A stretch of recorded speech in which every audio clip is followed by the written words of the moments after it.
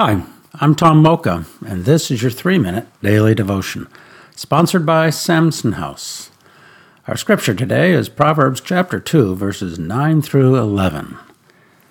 Then you will understand what is right and just and fair, every good path.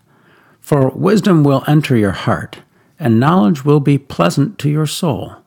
Discretion will protect you, and understanding will guard you. Let's ponder that. I have a friend who likes the word path.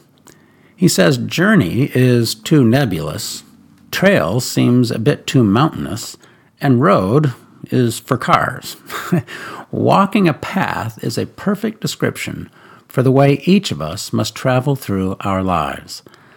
The way of wisdom is a good path, a path that is just and fair, full of understanding and knowing, and maybe best of all, discretion.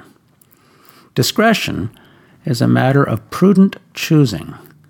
Solomon says when we walk the path of wisdom, we will make good choices, and those choices will protect us.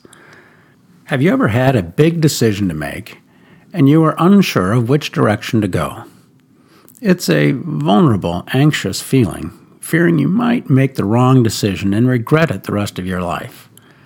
Therein lies the value of walking the path of wisdom. Over time, wisdom protects and guards us from poor choices. But choosing the path of wisdom is a choice in and of itself. How can we be sure we are walking in wisdom? Well, you're doing it right now. Daily time in God's Word and prayer will ensure we are on the good path. Make it a habit, and over time, imperceptibly, you will look back over your path and realize wisdom has become your way more and more. How can we pray about that?